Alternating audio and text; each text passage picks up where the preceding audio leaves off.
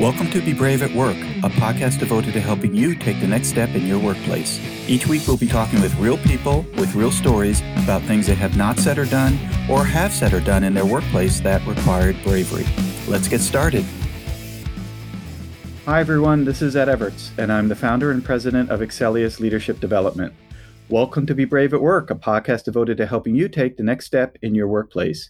I hope you'll listen to our past podcast conversations, and if you'd like to hear past episodes, go to bebraveatwork.com, subscribe to our podcasts, and learn some valuable lessons about bravery at work. My new book, Drive Your Career, 9 High-Impact Ways to Take Responsibility for Your Success, is now available in paperback, on Kindle, and in audio at Amazon.com, BarnesandNoble.com, and any online book retailer you prefer. Check out Drive Your Career today.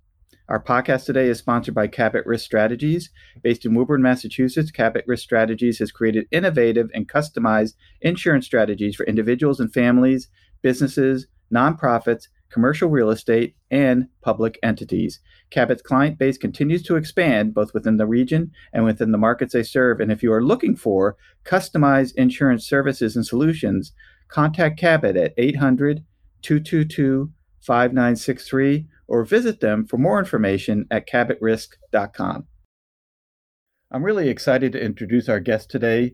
Bill Berman is a senior consultant to executives, and he has extensive experience in coaching and consulting, leadership development, and talent management, and line management for professional services and consulting organizations. Bill is knowledgeable in organizational design and structure, system dynamics, organizational politics, and leadership communications. And he's also effective in planning and executing strategic business plan. This sounds like a gentleman who has a full plate. On top of all of that, he's also a licensed board certified psychologist, and he's also the author of the recently produced book, Influence, Impact. Discover and excel at what your organization needs from you the most. Welcome, Bill. Thank you. Great to be here. It's great meeting you, and I did a light introduction of you to our audience, and I think they'd love to hear a little bit more about your background and how you're currently interacting in the marketplace. So for the past 17 years, I have been a executive coach and executive consultant. So I work with individuals, teams, and organizations to increase their effectiveness. I started doing this after I left a software company. So I have a roundabout kind of career. I don't have this sort of straight line trajectory that a lot of people I know do. I started out as a clinical psychologist and did what they do, which is psychotherapy and teaching and research. Was at Fordham University and Cornell Medical College. But for a variety of reasons, I started a consulting firm, which then quickly morphed into a software company. This was in the mid 90s. And so I ran that software company for almost 7 years, at which point my partner and I sold it to a healthcare information system organization. And that's where I ran a professional services group, where I had a team of about 25 folks, and we did all the professional services for the people who were buying our enterprise software system. And I left there in 2004 and started doing this. So it's, I've had a lot of different experiences, which actually plays really well for the work as a coach, because I have the depth of the psychological understanding that I got in the first part of my career, and I have real business understanding from the second part of my career. So those two pieces are really important building blocks for being an executive coach, as you know. I do, and oftentimes they clash, the psychology and the needs and requests of the business world. So when you went to college, did you major in psychology? Did you intend to be a psychologist when you graduated? I did. That was quite a while ago. That was at a time where a clinical psychologist was an independent practicing professional making quite a good living. And unfortunately, managed healthcare saw mental health care as a great place to save money. and really cut into the services that we could provide. And it became a very different field for me. I tried doing it for quite a while. My wife is still a clinical psychologist, and God bless her, she's doing a wonderful job. But I needed to find something that would be both more gratifying and financially beneficial. So, right. Well, certainly understandable. And I'm just wondering if you could walk us through a little bit of your book, Influence and Impact. It sounds related to bravery in the workplace. I haven't read it, but I'm making an assumption that there may be some connections. But before we get there, can you tell us what the book is about, and what is it that you wanted to tell the business world and even private individuals about influence and impact in the workplace? So when I coach people, I find that a fair number of them seem to be struggling, not because they're not competent, but because that something else has gone wrong. And what I realized over time is that one of two things were misplaced. Either the person didn't really understand what the job was supposed to be, what other people needed, what your manager, what the team, what the organization needed you to do in that job, or they didn't understand the culture that you operated in. And so I would find people who were doing half the right job, but missing an essential part.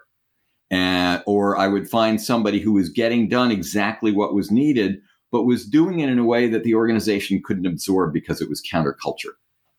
And so I found a lot of times what I spent a lot of time doing as a coach was helping people to understand what their job really was, not what they wanted it to be, or not what they were afraid of, or not what they were comfortable with, but what the job really is, and helping them to understand that in any new environment, you have to understand and adapt to the culture. You know, whether it's a business culture or a family culture or a community culture or a national culture. If you don't adapt, you're going to have a much harder time. And that we call it in psychology, we call it cultural agility. But that's a lot of people don't have that and don't even know that they need it. And so a lot of what I do is helping people discover that. Well, you and I probably have somewhat similar experiences. When I work with clients, I believe that most of my clients have been trained very well on what they do. So whether they're an attorney or a pharmaceutical engineer or a manufacturing executive, they went to college and they took courses, and nobody knows what they do better. And in fact, most of my clients are introduced to me as an expert in what they do. It's how they do it that they are deficient on, because they didn't go to school for that. There were no high school or college classes, and sure, they maybe took something through the American Management Association really on how to be a better delegator, but they lack really the skill set and strategies around how to be an effective leader, how to influence others, how to have an impact, things of that nature. Is that consistent with your experience? 100%. The other piece of that is, and you picked lawyers early on in my career as a coach. I had a client who came into me and he said, "I need your help. I don't know what to do." He said, "I've spent the last 20 years as a litigation attorney, basically getting into fights with people. I'm now the general counsel and I have to get along with everybody. I don't know how to do that." And, so that's what I mean by they're not doing the real job. He could have easily just stayed there and been, argumentative and combative and pushed for his point of view. But he had the social judgment to realize that the job required something different of him now. And I would imagine he was hired, and I'm speculating, because of what he was, right? He was an experienced litigator, maybe had a fantastic caseload of successful wins.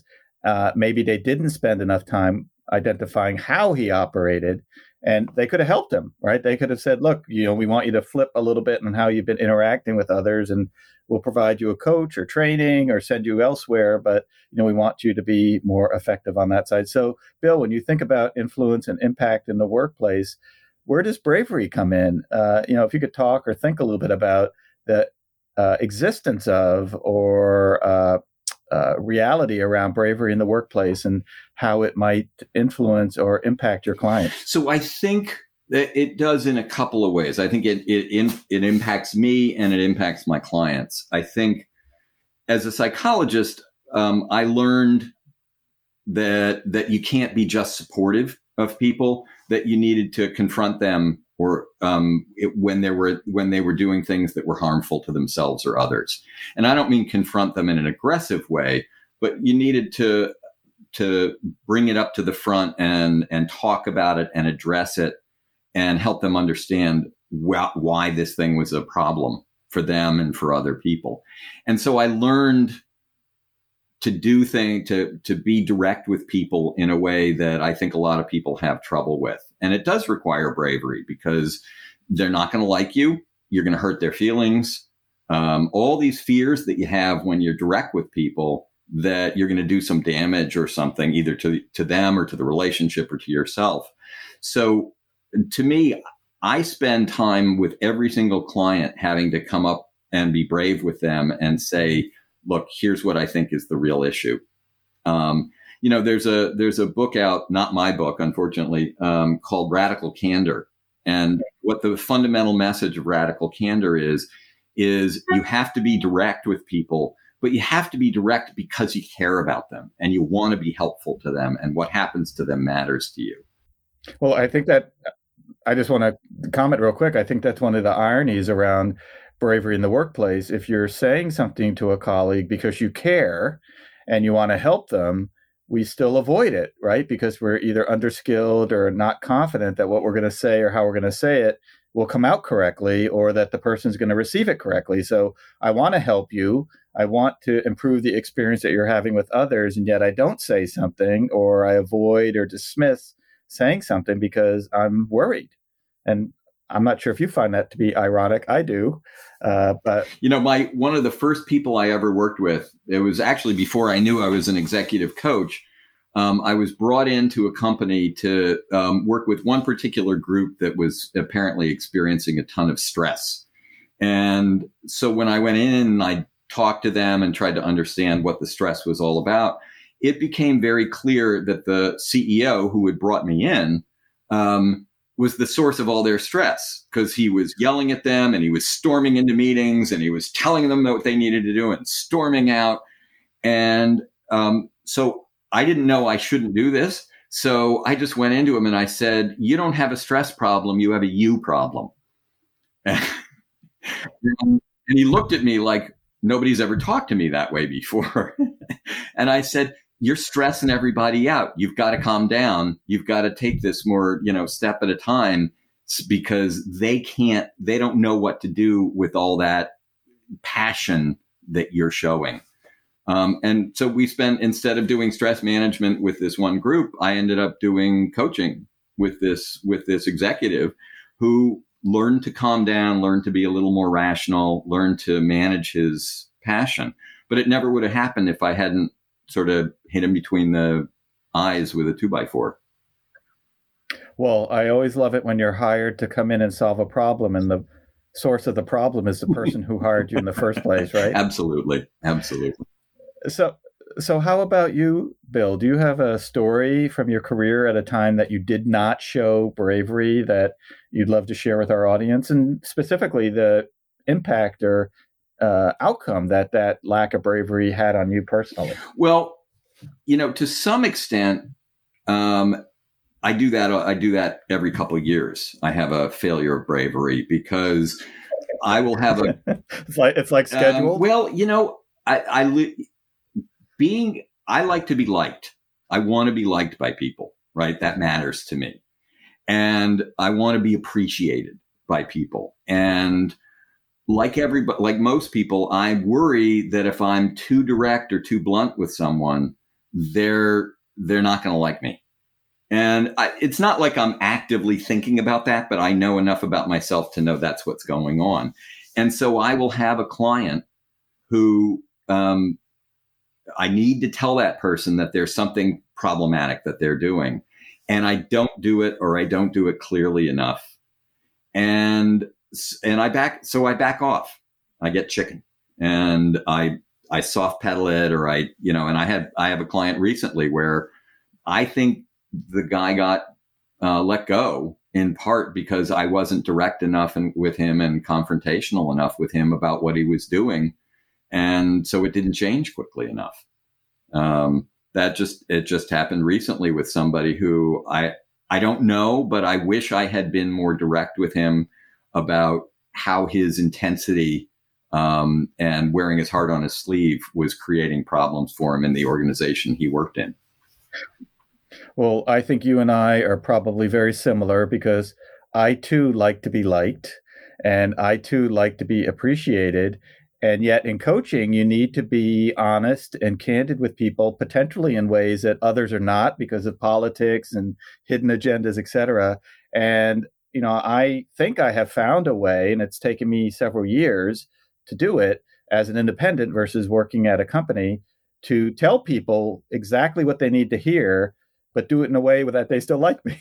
So, I don't want them to dislike me because I'm being candid with them. So I know I have to do it in a way that, maybe a little softer, and I might ask for permission. Hey, I want to tell you something that might sting a little. Are you open to hearing it? And if they say yes, then I feel a little bit better. But, there is a way, I believe, that, and this is a big piece of bravery, because one of the reasons we avoid being brave is we're afraid of damaging the relationship. That if I tell you something about how others are experiencing you, you're going to make me the person who is bringing it up to your attention, and you're not going to like me. And of course, as someone who likes to be liked, that's problematic. So I avoid it.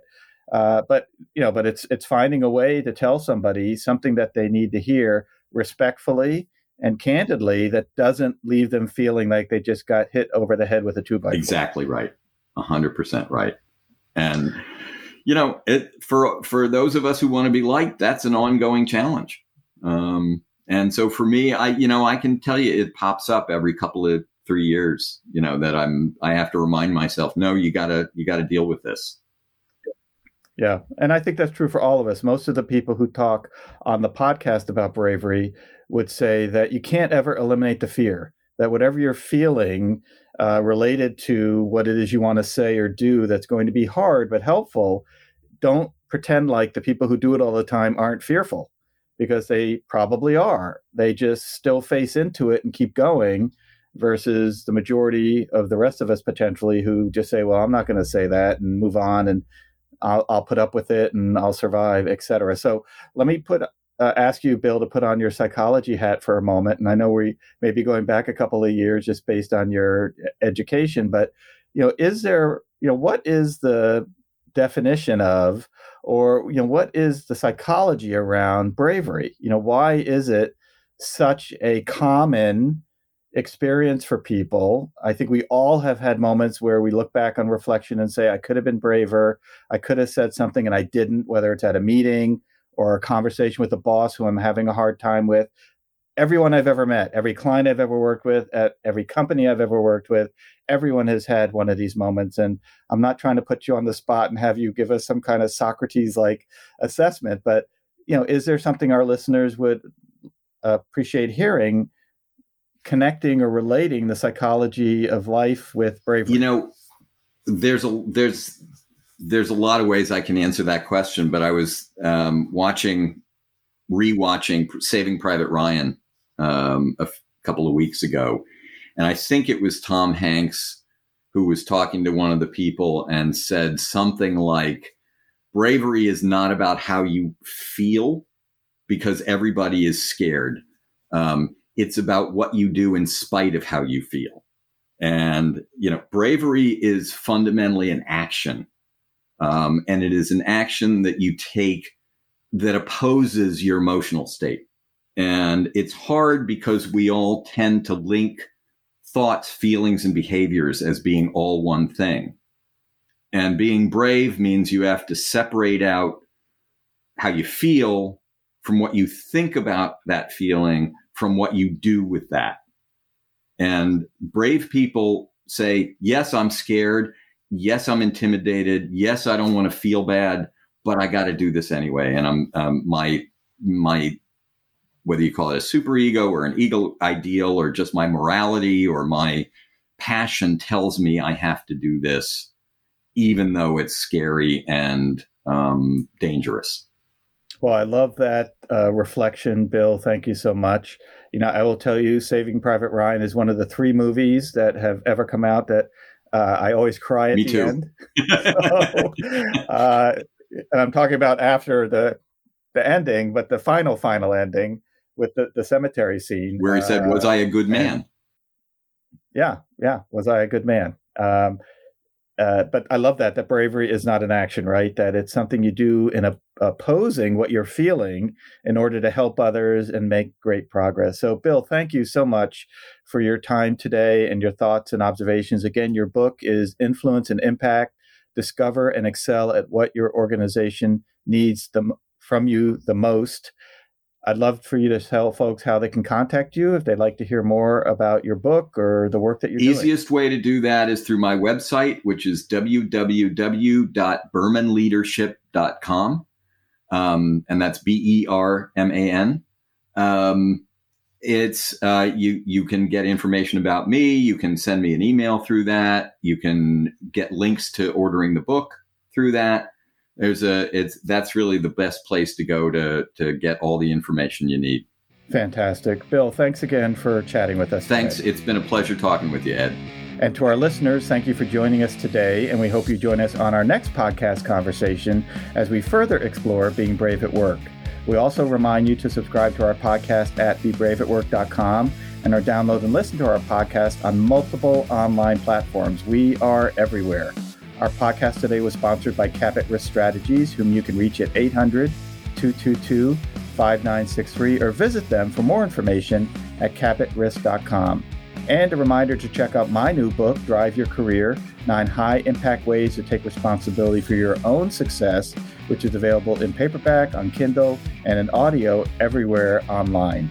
Do you have something to say, yet are not saying it? Do you have something to do, yet are not doing it? Now is the time to be brave at work. Have a great week.